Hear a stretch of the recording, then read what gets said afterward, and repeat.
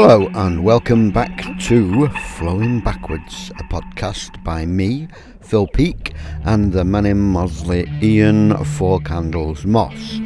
Ian is currently recording on WhatsApp, where I am recording out of my hole. And this week, episode 11, is a two-parter. Without any more waffling, then it's over to Mr. Moss. Sit back, relax, and enjoy. Hello, it's me again, and him again, 15 miles away in his hole. This episode is called Mortality, Part 1. I'm going to start, as is traditional, with a piece of writing I've done. I wrote this morning, and I've already recorded it as a song which will come out at some time soon, I suppose, by The Parasite. Anyway, it's called Pimple. It's complex and perplexes, guesswork guides the directives, and the rules and appliance. They say we're being led by science to close shop or to open. Who believes a word that's spoken? Proven liar, moving lips, says key workers are well equipped. It's not like squeezing pus from a pimple. Oh, if only it were so simple. If only it were so simple as squeezing pus out of a pimple. Get a fix, get disinfected, then a cure can be expected. Can UV light be put in blood? Do these ideas do any good? Let's blame it on technology. Burn the towers of 5G, destroy conduits of communication, causing more devastation. It's not like squeezing pus out of a pimple. Oh, if only it were so simple, if only it were so simple as squeezing pus out of a pimple. Expendables. We cannot trust the privileged fools who rule us, who make mistake after mistake instead of keeping people safe. In responding, much too slow, then too quick to push the button, go. They've not been shaken to their senses, and each action has consequences. It's not like squeezing pus from a pimple. Oh, if only it were so simple. If only it were so simple as squeezing pus out of a pimple. What one man does causes ripples, and around the world they're carried, because we're all interconnected, because we are all married. All the rules of ownership and borders and states are only a construction from which we should escape. All the barriers of class, religion, and race have to be discarded. There is only one human race. Oh, if only it were so simple. Oh, if only it were so simple. Oh, if only it were so simple as squeezing pus out of a pimple. Okay, that was my thought for the day. That I have a bath first thing in the morning, and I thought of it while I was in the bath. There you are. There's an image for you to conjure with. Anyway, back in time, age 30. 30 hit me like a brick.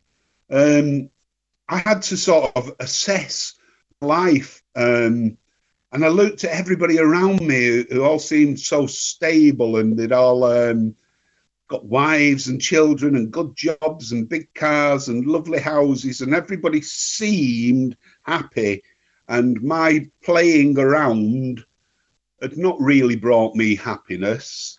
And so I copped out. I threw myself into the norm, wondering if it would fulfill me, if my life would be transformed and become a blissful state. It didn't. It was a great mistake. But anyway, I was on a treadmill of work and drink and football, and work was work, which is dreary. Drink doesn't really do me any good, gets me into trouble. and football at the time was rubbish. My the team I watched, Manchester United, were rubbish. Even that has kind of reflected on me. I remember somebody saying to me, "It's obvious that you're a nut because you still go watching that crap." And there was some truth in that. Although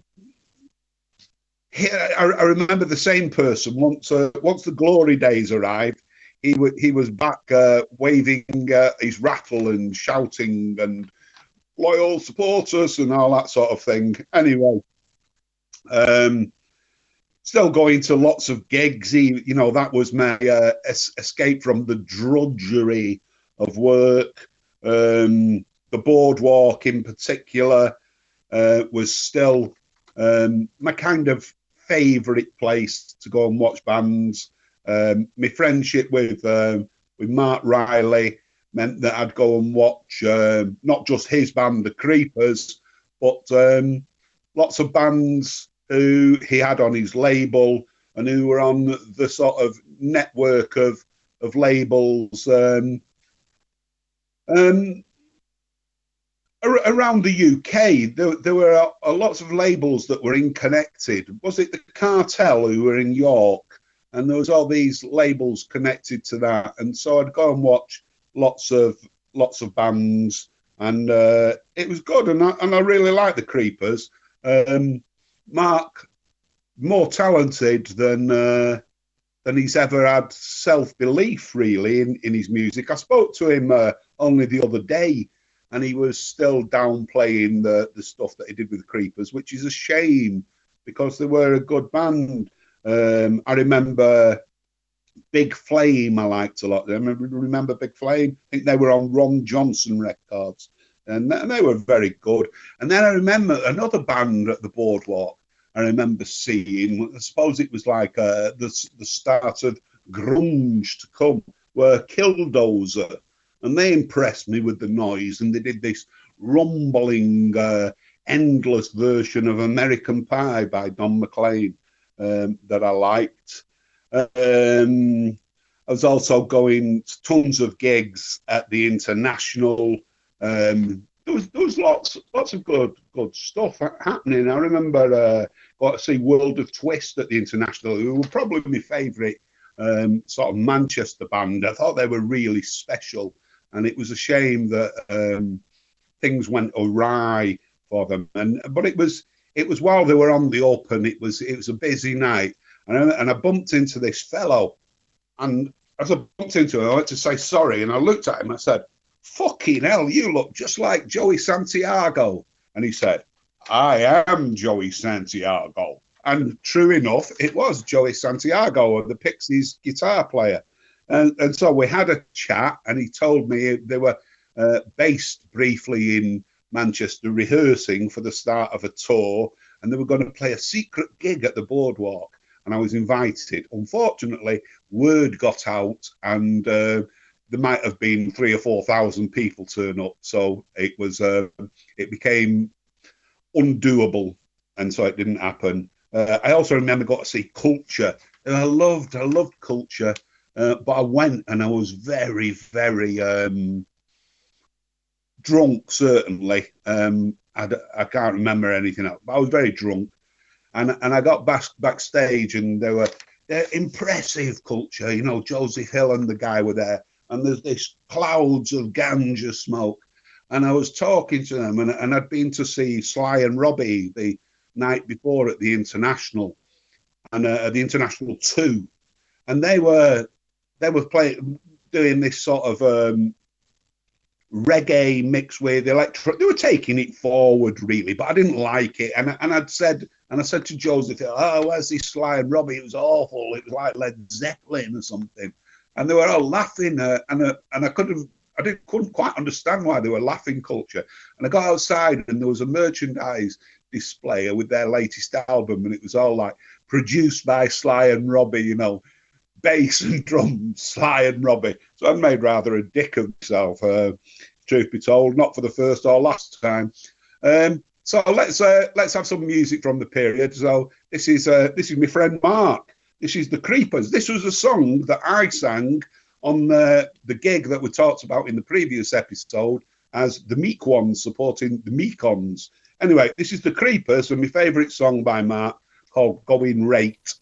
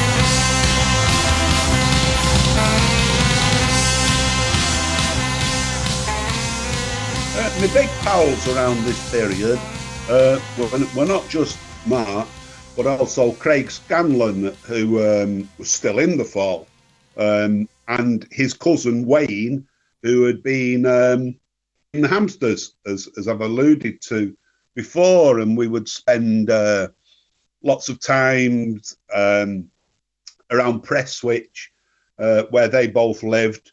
It was good, and Craig had recently, Craig had this house. He was going to get married, and he was living with his girlfriend Silke, lovely German girl, and her daughter, and it was great. And Silke would cook up some food and we would go around on a Saturday night and talk and listen to music and drink and go around the pubs. And sometimes Eddie, who I've mentioned before, who was in the Creepers with Mark, would come. And it was all lovely and civilized. Craig invited me when the day came to DJ at his wedding when he got married to Silka. So having asked me, I presumed he would want me to play the music that we sort of liked. You know, he would know what he was getting. And I turned up, and it was a much more staid affair. Lots of family, lots of elderly family, lots of children. And as always, I'd not come mega prepared. I'd got a singles box of 50 records, and that wasn't going to cater for the tastes of these people. And I knew that. You know, I'd got a box full of The Birthday Party and Captain Beefheart, you know, and some reggae and Faust and Can. Oh, dear. And I tried to play it as quietly as possible, you know, but you can't not play it. You know, it's still audible. I'm playing this at the wedding, and obviously nobody's dancing. And at one point, an elderly lady in a tweed suit and twin sets, you know, all the best pearls on and her hair done up. I think she might even have had a blue rinse. Came up to the DJ booth and she wagged her finger at me, and she said, "I've come all the bloody way from bloody Blackpool, and you've bloody ruined my bloody night." So that wasn't particularly good. You know, anyway, it was everything that we did wasn't a disaster. A place where we would go often was the Crown on Deansgate, which was around the corner from the Hacienda. And the Hacienda had become de rigueur. You know, it had turned from this sort of venue into this internationally renowned night spot of acid house and, you know, and raving and drugs and stuff. And coach parties would turn up from Stoke-on-Trent and Birmingham, and they would come in the pub and say to us, "Where's the Hacienda?" And we would tell them, and we would drink in there and have lots of fun. I remember one night we went up the road after the pub had shut to a club called 52nd Street. And as we queued, we could hear them playing The Falls, Mr. Pharmacist, inside. And we got to the front of the queue, and the doorman says, "You can't come in, you're too old." Much to Craig's chagrin and astonishment, he said, "That's my record you're playing." And they said, "We don't care, mate, you're still too old." And off we went. I also remember us going from there to a party in leafy South Manchester suburb, Chorlton cum Hardy. And we went to this party, and didn't last long. We got thrown out. Bobby was with us, and his girlfriend Slavita upset the hostess, and they asked us. We didn't get thrown out. We got out because it was leafy and very civilized. We got asked to leave, which we did because we were invited then to another party, perhaps half a mile away, and went to that party. By this stage, Craig is completely drunk. He's a hopeless drunk, absolutely useless. And at some stage, he went staggering through the front door and was sick on the pavement. And Fall fans, being what they are, obsessive lunatics, the Fall fan hosts came out looking in awe at this Fall guitar player's sick and taking photographs of it for posterity. Strange days.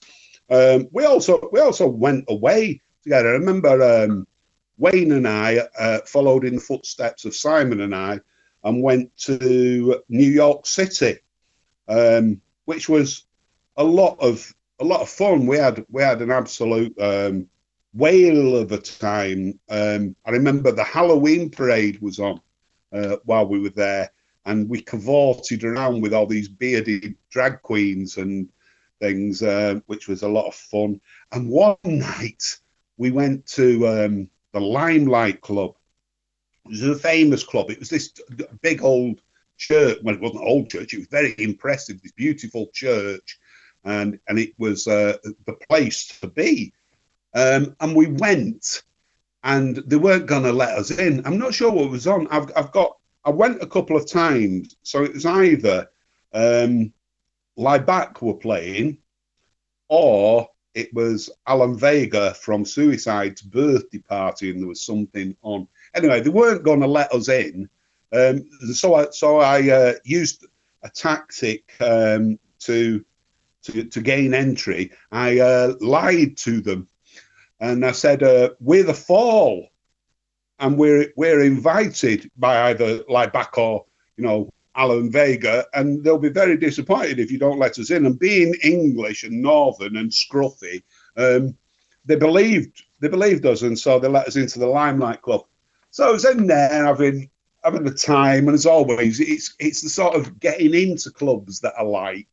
I tend to get bored once I'm actually in there, and so I went wandering off, seeing what mischief I could get up to. And at some point, I must have tried a door, and I ended up in the crypt of this old church, this club, and wandering around in the catacombs. And there was a door at the bottom of this corridor that was ajar with a light open. So I thought, I'll see what's happening there. So I poked my head around the door, and there were two men with a table between them, and on the table was piled mounds and mounds of money. And they looked at me, and one of them picked up a pistol, and he didn't get a chance to point it at me. I was like Sebastian Coe. I sped out of there in absolute terror. We also, on that trip, I remember, in some bar, because New York's great like that. We was in this bar, and we went to a gig by Bernie Worrell, the keyboard maestro of Funkadelic, which was great. Anyway, this next piece of music I'm going to play has got nothing to do with that. But I did realise an episode ago, I kept going on about MC 900 Foot Jesus, and they never played anything by him. And so it's sort of in my head that I should play something by MC 900 Foot Jesus. So we're going to do, so this is MC 900 Foot Jesus and DJ Zero, Truth is Out of Style. This is a journey upon which we shall make some remarkable discoveries concerning that inner realm which is a part of your consciousness this very moment. This is a test. 1, 2, 3. This is a test. 1, 2, 3.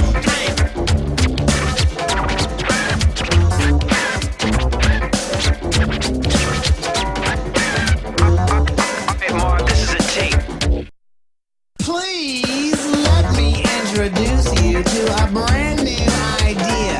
It ain't like your stupid car, cause it don't come from Korea. I won't charge you for this tip, but you can take it to the bank. And when your whole life starts to turn around, you'll know who to thank. Thank God for MC900 will be the first thing you say when you're jumping out of bed at the start of every day. You'll be dropping on your knees while you're calling out my name, saying thank you, thank you, thank you, and you'll bless the day I came into your life, which up to this point has been a big fat joke. You were playing on yourself, but now it's time you awoke from this dream you've been having and confront reality. So shut your mouth for 1 minute, pay attention to me.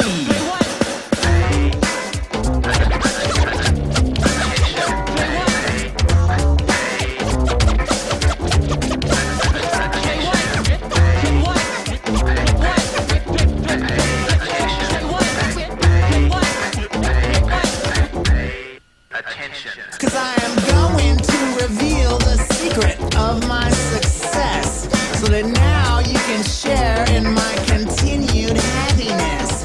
You will know the blissful peace of all the masters of old, and anything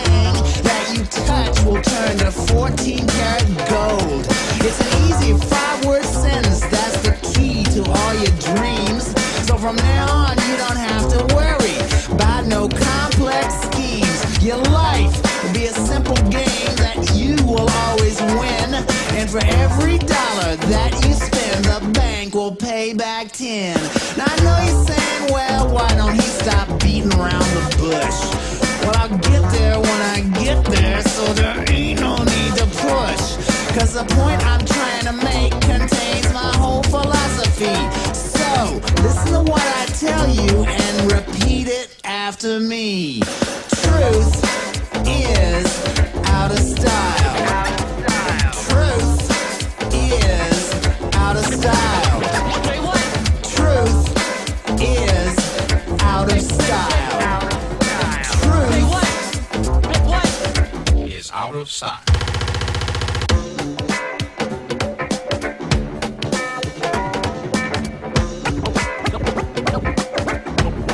Won't you tell them what your name is? Yeah, I hear what you're saying. MC 900 Foot Jesus. Exactly how did you come to the conclusion that truth is out of style? Well, I was on my way to work one day. I spied a rocket ship. Some aliens abducted me and took me on a trip to a previous existence on another astral plane. I met a real nice lady there named Shirley MacLaine. The truth is not an obstacle for someone such as me, she said, because, you see, we all create our own reality. And if a problem should arise, the best thing you can say is don't worry, be happy, and have a nice day. Well, I thanked her very kindly for the excellent advice. She said she'd bill me later at a reasonable price. Then the aliens brought me back and beamed me down into this bar. But I could not go to work because Bigfoot stole my car. Truth is out of style. Truth is out of style. Truth is out of style. Truth is out of style. Yet it has been proved. I've just had a soothing swig of whiskey and orange juice there, so my throat should be a bit better now. So anyway, Wayne and I had been to New York, and as I say, I went to New York quite a lot in those years, you know, because it was like a big playground, big adventure playground for big kids. It's fantastic. I remember the first time I went, and I was with a couple of the people out of the Mekons, and Tom Greenhouse said to me, "What do you think?" I said, "It's brilliant." And he said, "Yeah." He said, "I remember the first time I came." He said, and I wondered what it'd be like. He said, "I thought it was going to be like Starsky and Hutch film." He said, "And then you get here, and it is." and that was true. It was great. Anyway, we went to New York again, this time with Craig and Silka as well. And we weren't stopping with Dennis and Lois. A workmate of either Dennis or Lois gave up their apartment and moved in with a girlfriend and let us have their apartment. They let it out to us in this fantastic building where Merce Cunningham's dance troupe rehearsed, right in the middle of the village in the artistic centre. There was a piano in there, there was a record player, and it was sort of home from home, and it was great. You know, it was really great. We, on the day that we got there, and it's a beautiful summer's day, it was July the 4th, would you believe, American Independence Day, and we went to Central Park because there was a free gig on the summer stage there with Sun Ra and his orchestra and Sonic Youth playing. And that was good, although Craig did nothing but slag off Sonic Youth, photocopiers, and all that, very churlishly. As is his nature, he's always been a little bit quirky. The pub that we'd always used was the White Horse, and the White Horse is famous as the pub that Dylan Thomas drank in when he was a resident in New York. In fact, it was the pub that he spent his last night in, and as he came out, he proclaimed to one and all that, you know, I've had 12 large whiskies and I don't feel a thing, and then he died. Anyway, yes, the White Horse. I did like the White Horse, but they were a bit precious about all the Dylan Thomas iconography, and I managed to upset them, and I got banned from the White Horse in Greenwich Village to add to the list of places that I've been banned from. Why I remember it is because it was perhaps 4 or 5 years before I next went in there, and I remember walking in, you know, thinking I was perfectly safe, walking in and to order a drink, and the woman behind the bar just looped me up and down, and she said, "Get out, you're banned." So I'd clearly left a lasting impression. And while we were there, there was one particular night we'd been out, and we'd been well and truly out. We were well sort of oiled, and it was sort of perhaps 3:30 in the morning when we got back to the apartment, and I couldn't sleep. So around 4 a.m., I got redressed and went out, and I went to this bar called the Corner Bistro, which I liked a lot. And I got stood at the bar, and after a short while, a fella came and stood next to me, and we got to talking, and the talking got into arguing because he was an Irish American, and he was very pro IRA. He was very proud of the fact that he put money, you know, into the fundraisers and things. And this was just after Manchester had suffered the IRA bombing. So I had mixed feelings, to say the least, and we got into arguing, and we'd rise to a crescendo of temper, and the man behind the bar simply pulled a baseball bat and slapped it onto the bar between us with this crack and told us to shut up. So we would shut up, and then slowly we would build up, and this went on 3 or 4 times. And by this time, we're not arguing about the IRA anymore. I remember at one point we were arguing about Oscar Wilde's De Profundis, and it's, you know, it's got fairly bizarre. Anyway, we get to 6 or 6:30, and we leave together, and the man says, "That was absolutely great meeting you, this Irish fella," and he said to me, he'd just been drinking coffee and stuff. He wasn't a drunk. I was the drunk. And he said, "I own a building, a construction firm. I'm just going to work. You know, would you be interested in coming to work for me?" So I'm there, and I'm offered the chance, basically, to live in New York with a job. Wisely, as it turns out, as tempting as that was, because I did love New York, I'm also a very, very clumsy person, and working on a construction site as an illegal alien with no green card and therefore no medical insurance was probably not a good idea for me. And so on this occasion, I declined him with no regrets in that quarter. But it's a shame. So there we were in New York.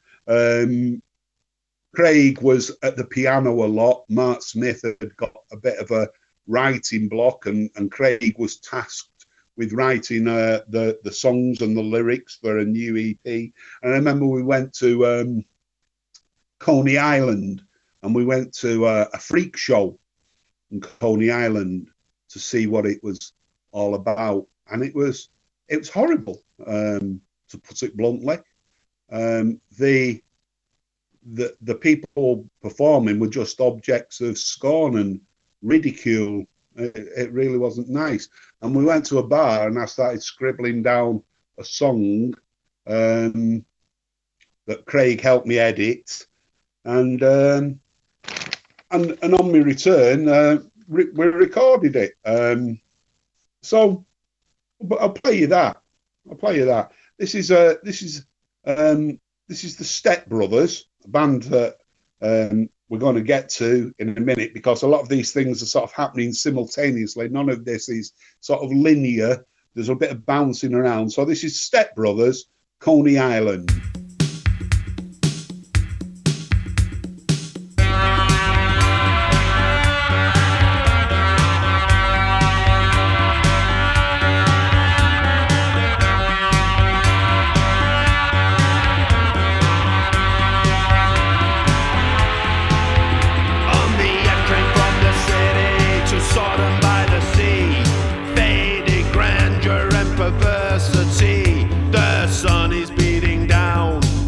A cold beer, another lonesome cowboy. A barker sweats, working his tongue. Strange delights within. For just $1, take a seat.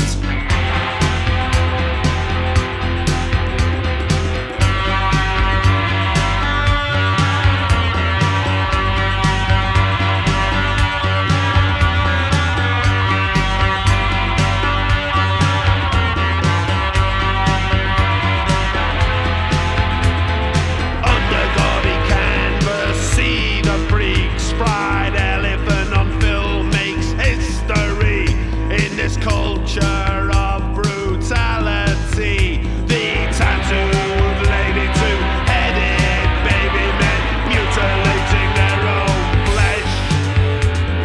Helen Mellon next appears. Her massive frame is roundly jib, despite her dignity, shining like a Christmas tree.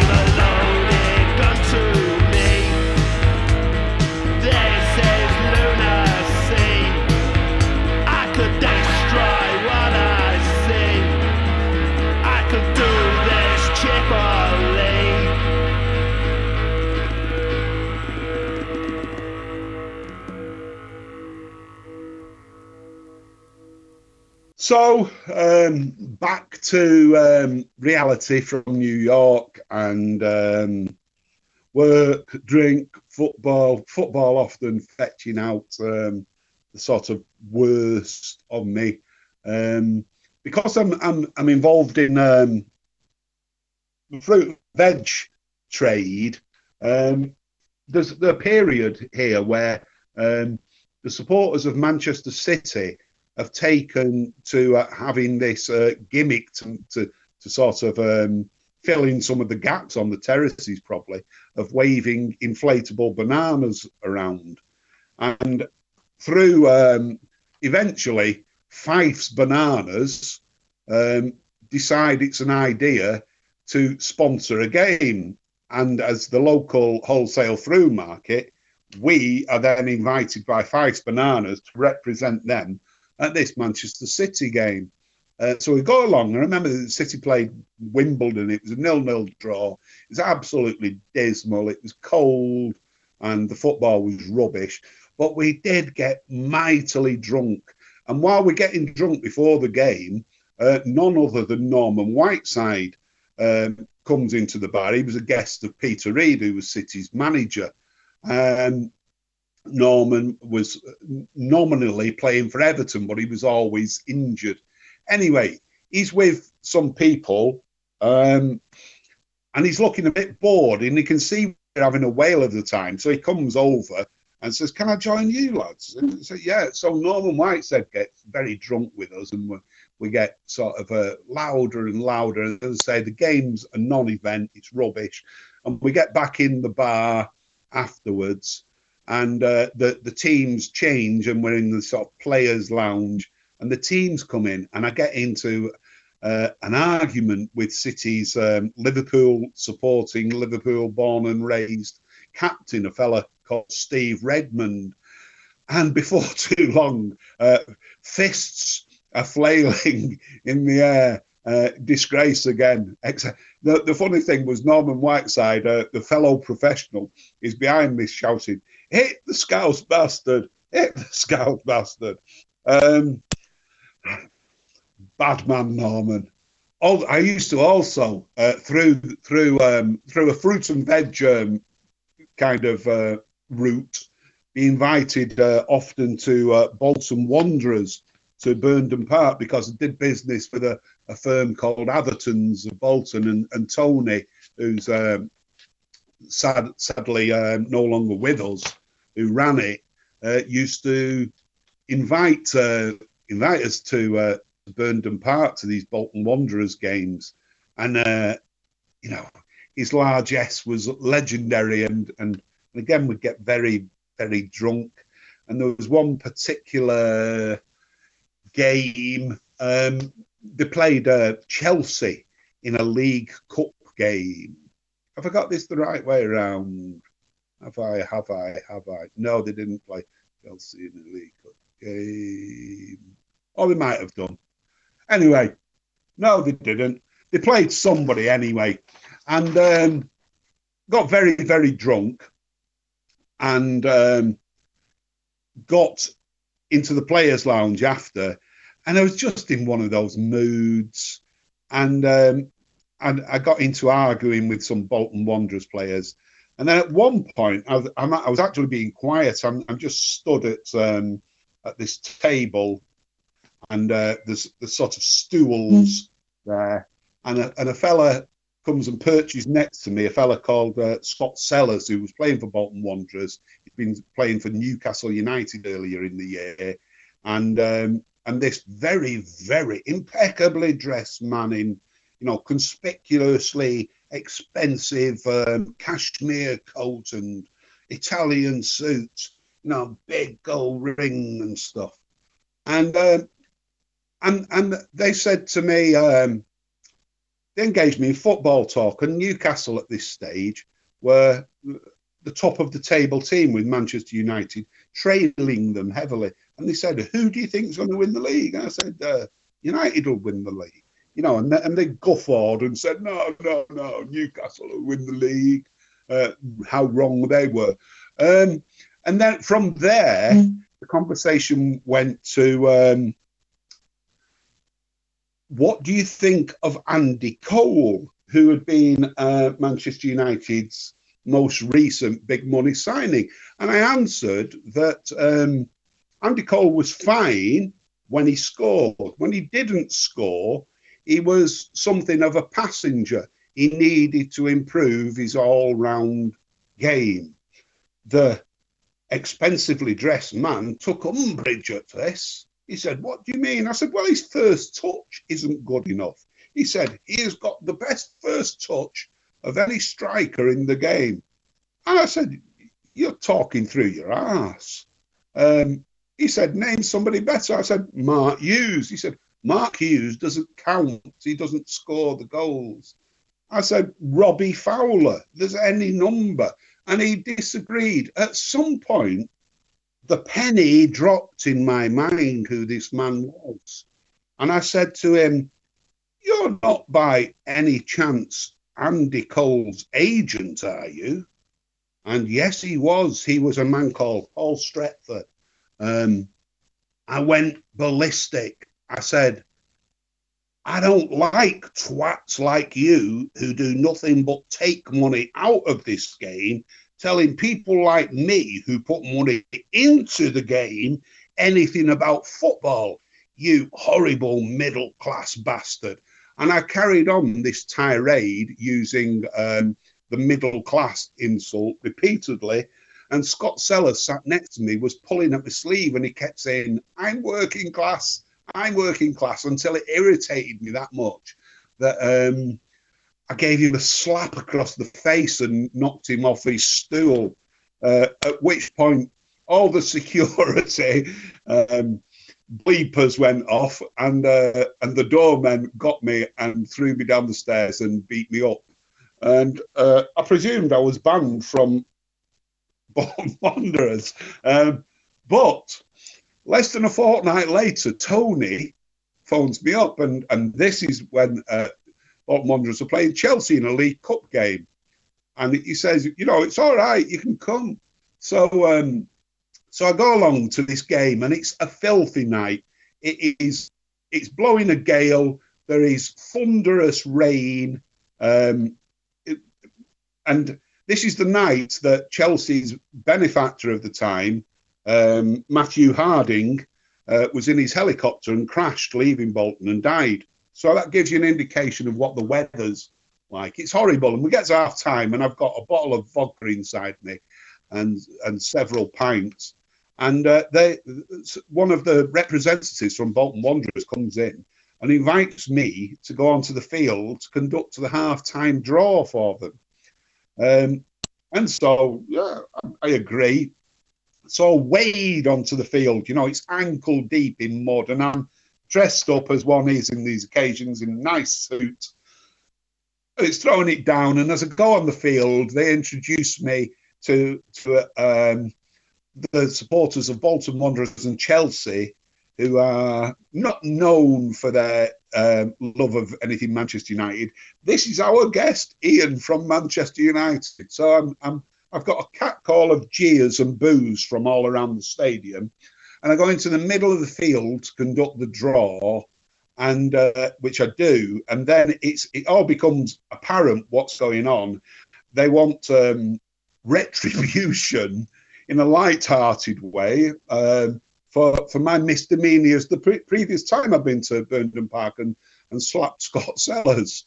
And so the mascot of Bolton Wanderers is a figure called Lofty the Lion. And so this man in a Lofty the Lion outfit then attacks me, trying to trip me up and throw me into the mud in the middle of Burnden Park, to the delight of the Bolton Wanderers and Chelsea support. But I've seen him come in and I sort of sidestep him, and I end up brawling in the mud in the middle of Burnden Park with Lofty the Lion. Not very dignified, but as you've already got, I've not had the most dignified life anyway. God above. Let's play something that I liked at the time. This is Delight. Groove is in the heart. We're going to dance. We're going to dance. We're going to dance and have some fun.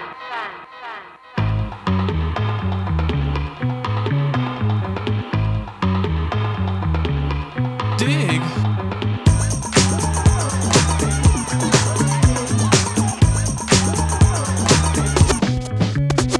The chills that you spill up my back keep me filled with satisfaction when we're done. Satisfaction of what's to come. I couldn't ask for another. No, I couldn't ask for another. Oh, that's right. Your groove, I do deeply dig. No walls, only the bridge. My supper dish, my succotash wish. Sing it, baby. I couldn't ask for another.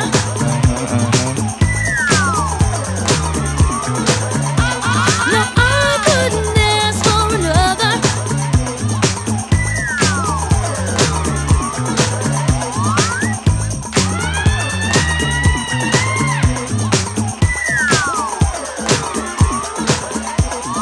Groove is in the heart.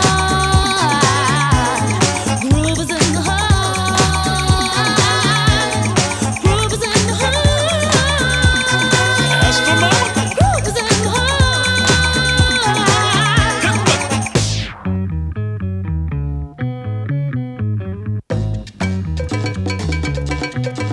Watch out. The depth of who the groove moves us to the nth hoop. We'll go through to what is a who. I couldn't ask for another.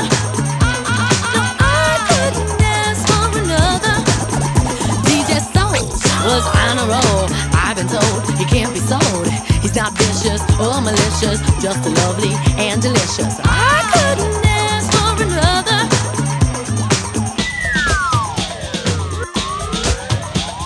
Something lurks in this torso. Heart got a deal you wanna know. Delightful, truly delightful. Making it, doing it, especially at a show. Feeling kinda high like a Hendrix haze. Music makes motion moves like a maze. All inside of me, heart especially. Hilt of the rhythm, where I wanna be. Come on, flowing, glowing with electric eyes. You dip to the dive, baby, you'll realize. Baby, you'll see the funk inside of me. Baby, you'll see that rhythm is the key. Get witty, can't think, quit it. Stomp on the stoop when I hear funk blue playing pop pipe. Follow her to shoot, baby, just sing about the groove. Sing it. Groove is in the heart. Groove is in the heart.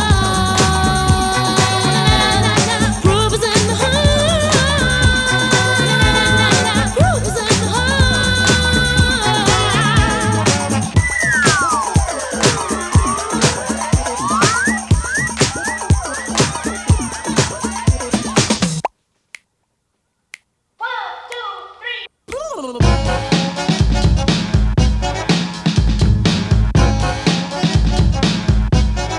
Blow them home the lawn.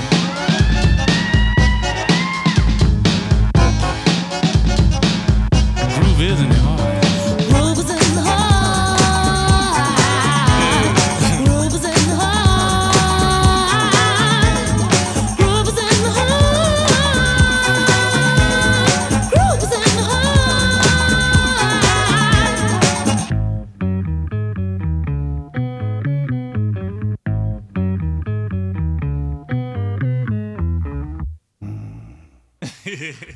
Come on, y'all deep. Y'all are crazy, man. Another place that we often frequented, usually Craig, Wayne, and myself, was Staley Bridge train station's buffet bar. We went there because it had a great selection of beers. It was sort of nice and quirky, and nobody mithered us. It was really, really good. It was just nice. It was good, and we could get the train back to civilization. It was fine, and we were very much regulars there. But after a period, our space started being encroached by these folk singers who sort of stealthily moved around us, and then suddenly with lutes and ukuleles and things, or not,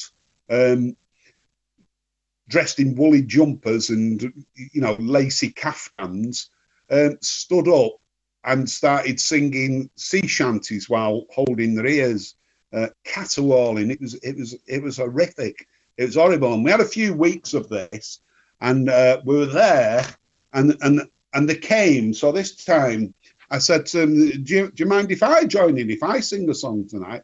Oh no, they were delighted, that that we were willing to join in.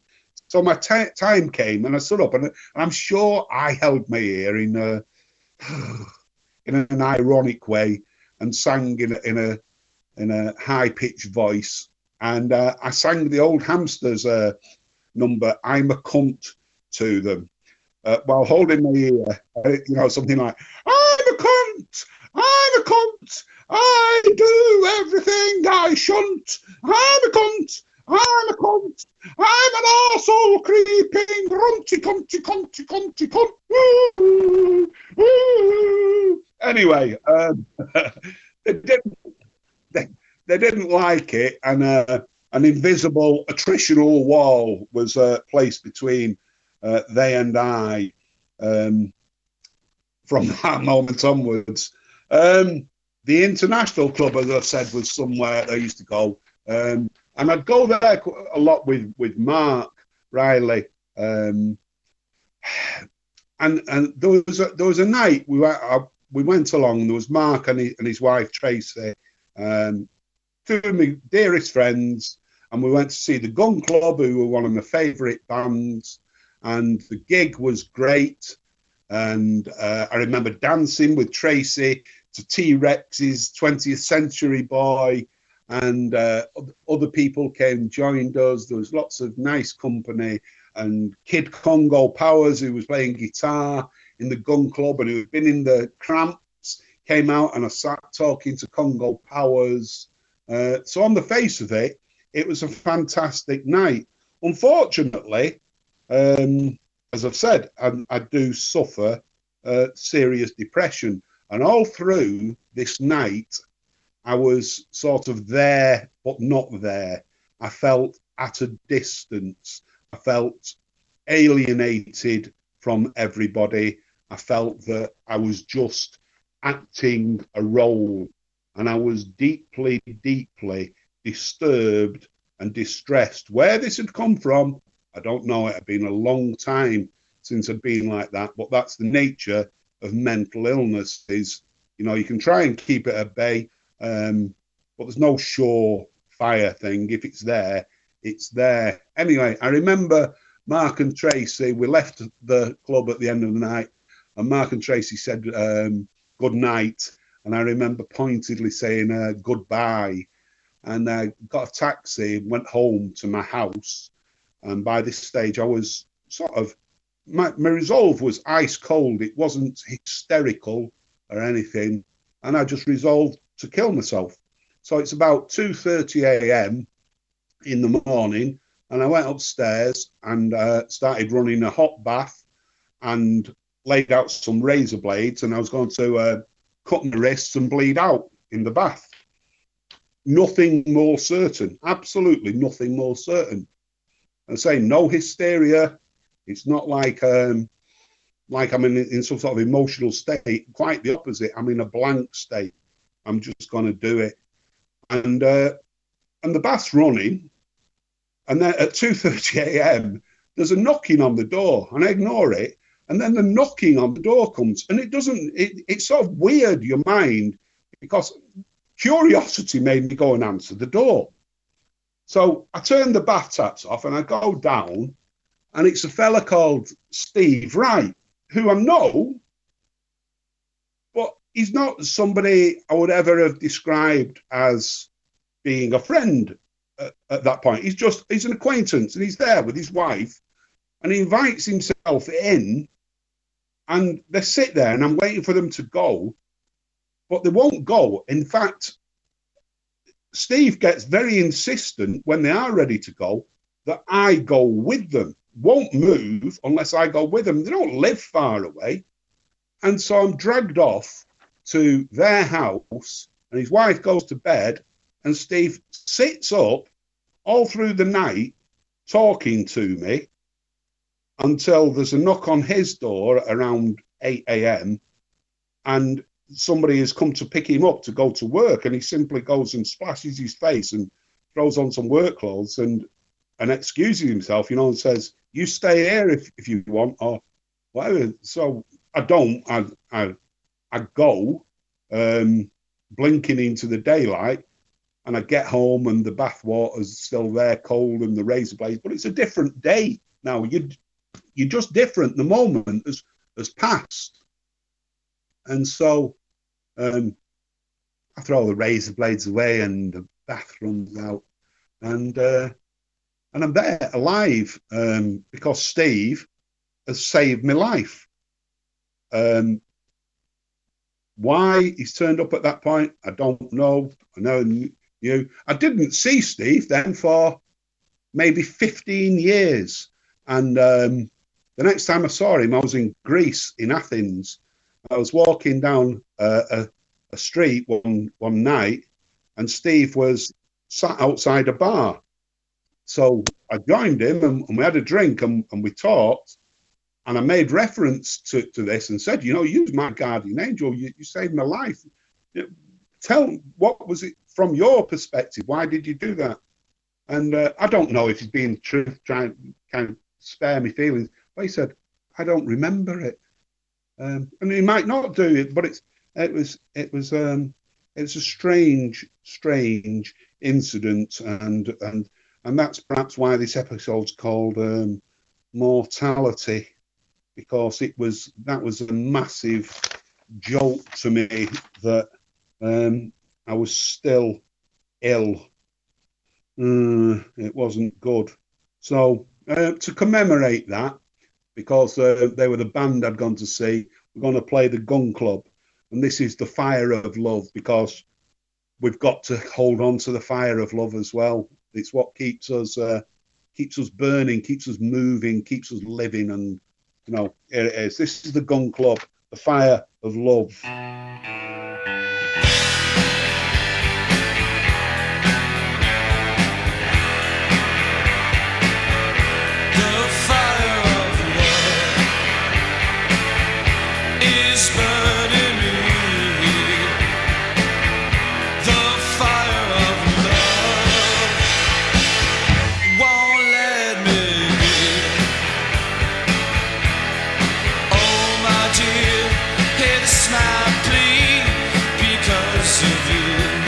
It's burning.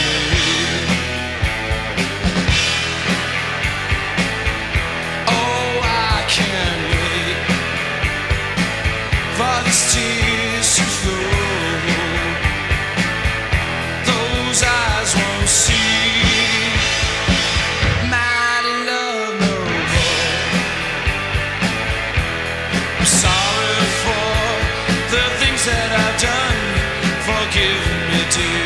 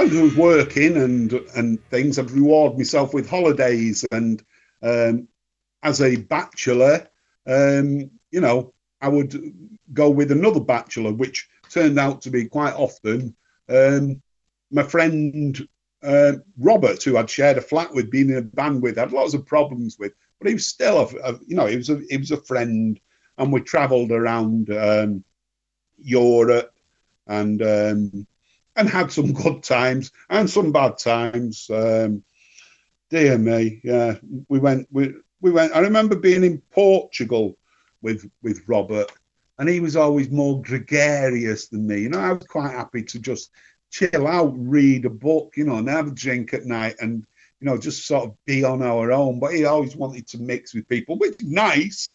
He's probably better socially adjusted than me. But I remember this one particular night. We were in this in this bar, and he's ingratiated us with this Scandinavian couple. Huge bloke, this Viking-like fella, and this blonde-haired, striking, big, tall, blonde-haired wife. And Robert is a hopeless drinker, that has to be said. He's useless. He's a big fella, but with no capacity for alcohol. So within a minute, he's just babbling, blah, blah, blah, and I'm left to entertain these Scandinavians who I've got no particularly empathy with. I remember the Vikings saying at one point, "We love very much your English supergroup, the Status Quo, and Samantha Fox, big girl, yeah, ha, ha, ha." And anyway, Robert went staggering off at some point to the toilet, and then I saw him stagger out of there and out of the bar, retching and vomiting in the street. And the Scandinavians, a few minutes later, said to me, "Where is Robert?" I said, "I don't think he felt very well. I think he's gone home." And the Scandinavian said to me, "He's a pussy, yeah." Which I liked, yes, he was, although he's a very frightening, big, violent pussy. Also, I remember being in France with him, somewhere in the middle of France, and he was always trying to be preposterously civilized, and thought he was cleverer than he was, and he would put on the airs and graces of sophistication. So we sat at this restaurant on the outside, on a sort of boulevard. We sat there, and the waiter comes over, and I go to order a meal for us, and Robert insists that I can't order in English, that it's bad form, even though the man speaks English. So I acquiesce, and in French, he orders us a meal.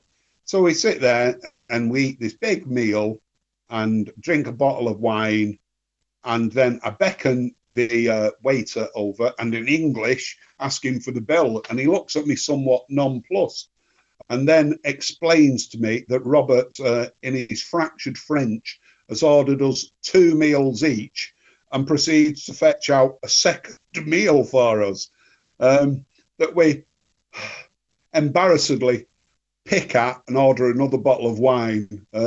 Such was life with Robert, dear me. In Venice, again, his preposterousness. We went to an art gallery to see an exhibition. There was some great paintings. There was Picasso there, Salvador Dali, Kandinsky, the man who spatters it, what's he called? Jackson Pollock. Lots of great paintings. And Robert, as I say, who likes to affect a very cultured air, was somewhat put out when I was being given very preferential treatment, being given glasses of wine and being led by the elbow to view certain things, through the ropes. And clearly I'd been mistaken as some sort of art collector or critic, and Robert just as my lackey. He didn't like it.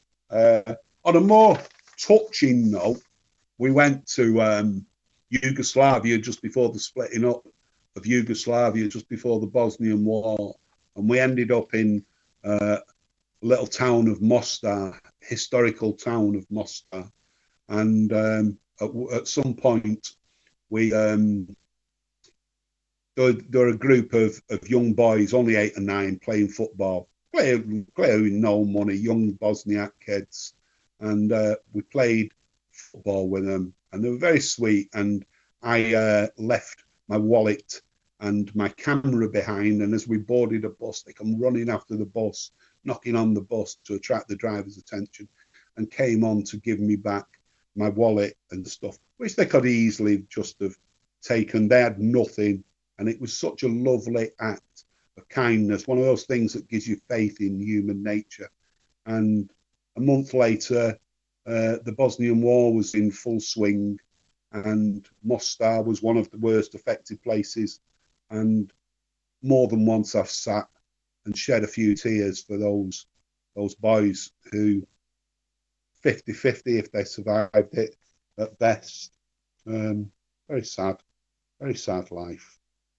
So anyway, I came back from my travels, and as I've said, Eddie Fenn, who was in the Creepers, who'd been in Tools You Can Trust, was a friend, and Eddie had bought this house in Rhodes, not in Rhodes, Greece, but in Rhodes, Middleton, a suburb of Manchester, and it had a cellar, and he built into it a recording studio he wanted to try out.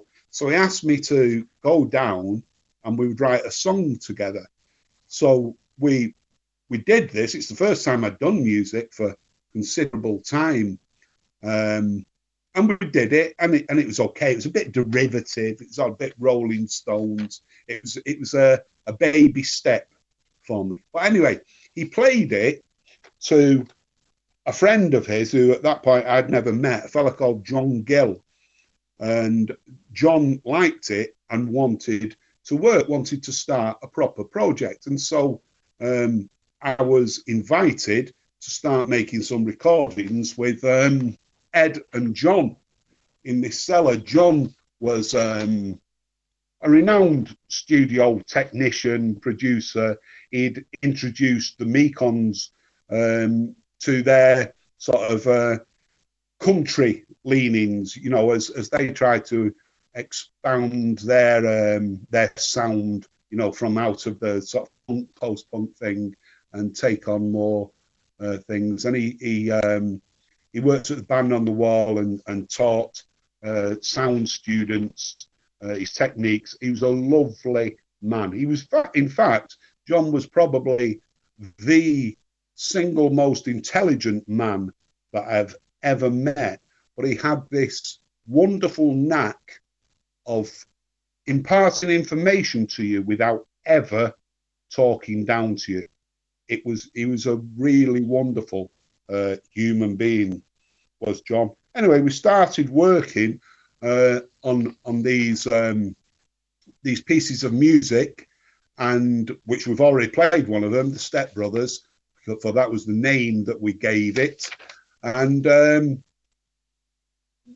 we borrowed musicians who John knew. A couple of Mekons came down. Tom and Lou, who's later in Public Image, who'd been in The Damned, came down. Members of Edward II, who were a sort of folk reggae outfit. And there was interest from record companies in what we were doing, and it was good. I really enjoyed doing it. And John rebuilt my confidence. I didn't think I could sing. I'd got no belief whatsoever at this stage. It had been so long, and I just had knocks. And John took me aside, and he was very into sort of Bhangra, you know, all the sort of melding of Indian and reggae stuff. And he explained to me that I was every bit the equal of these artists, that I'd got a rhythmical sensibility, the same as these people. And I said, oh, that's all right, but I've got no range. And then he showed me, he said, you've got a bigger range than you think. And he actually showed me, and he rebuilt my confidence. And it was great working with him. And we finished an album, and very, very pleased with it. But towards the end of it, life started getting in the way. My dad had a big heart attack, and he came out of hospital from that. My mother was terrified he wasn't well. And then about 3 months later, he had this, he was rushed into hospital for no apparent reason. This huge swelling like a rugby ball appeared across his stomach. And what it was it was an old injury, and the scar tissue had flared and swollen, and he needed emergency surgery.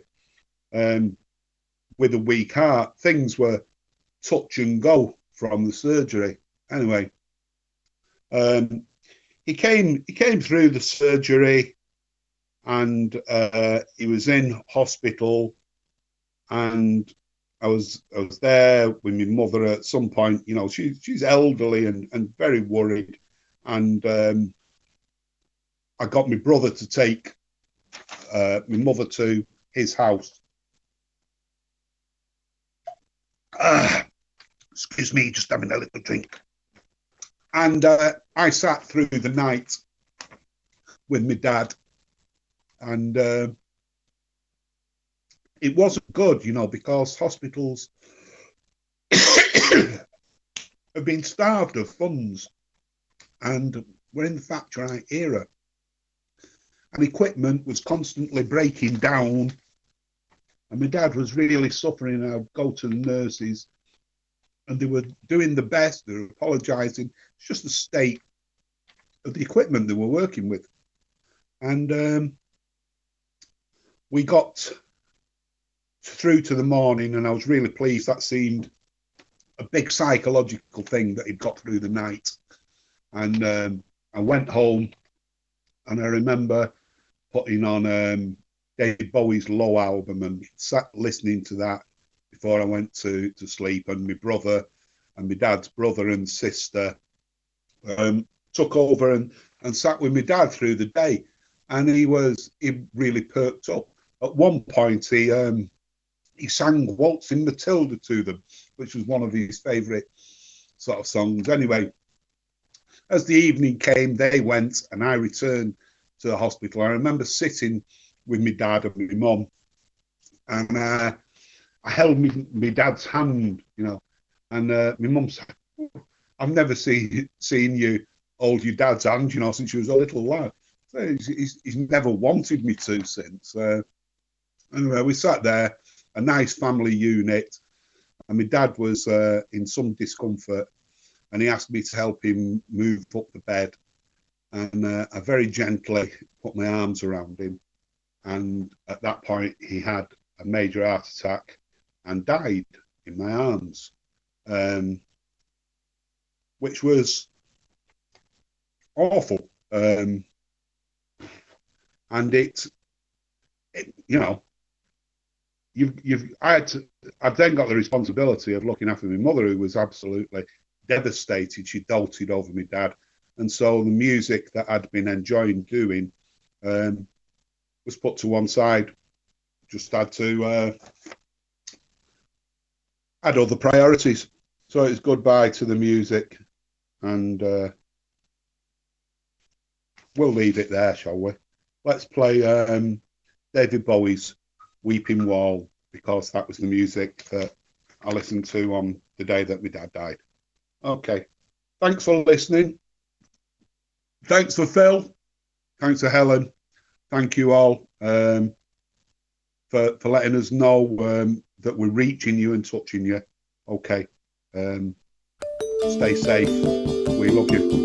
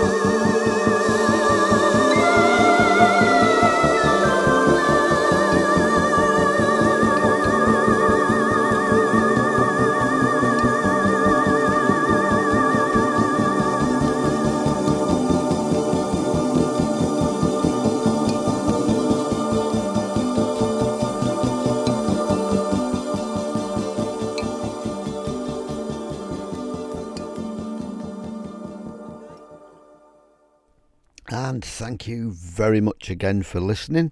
It's good to get feedback from you, so don't forget to feed us back on www.flowingbackwards.co.uk and on our Facebook page, Flow Backwards.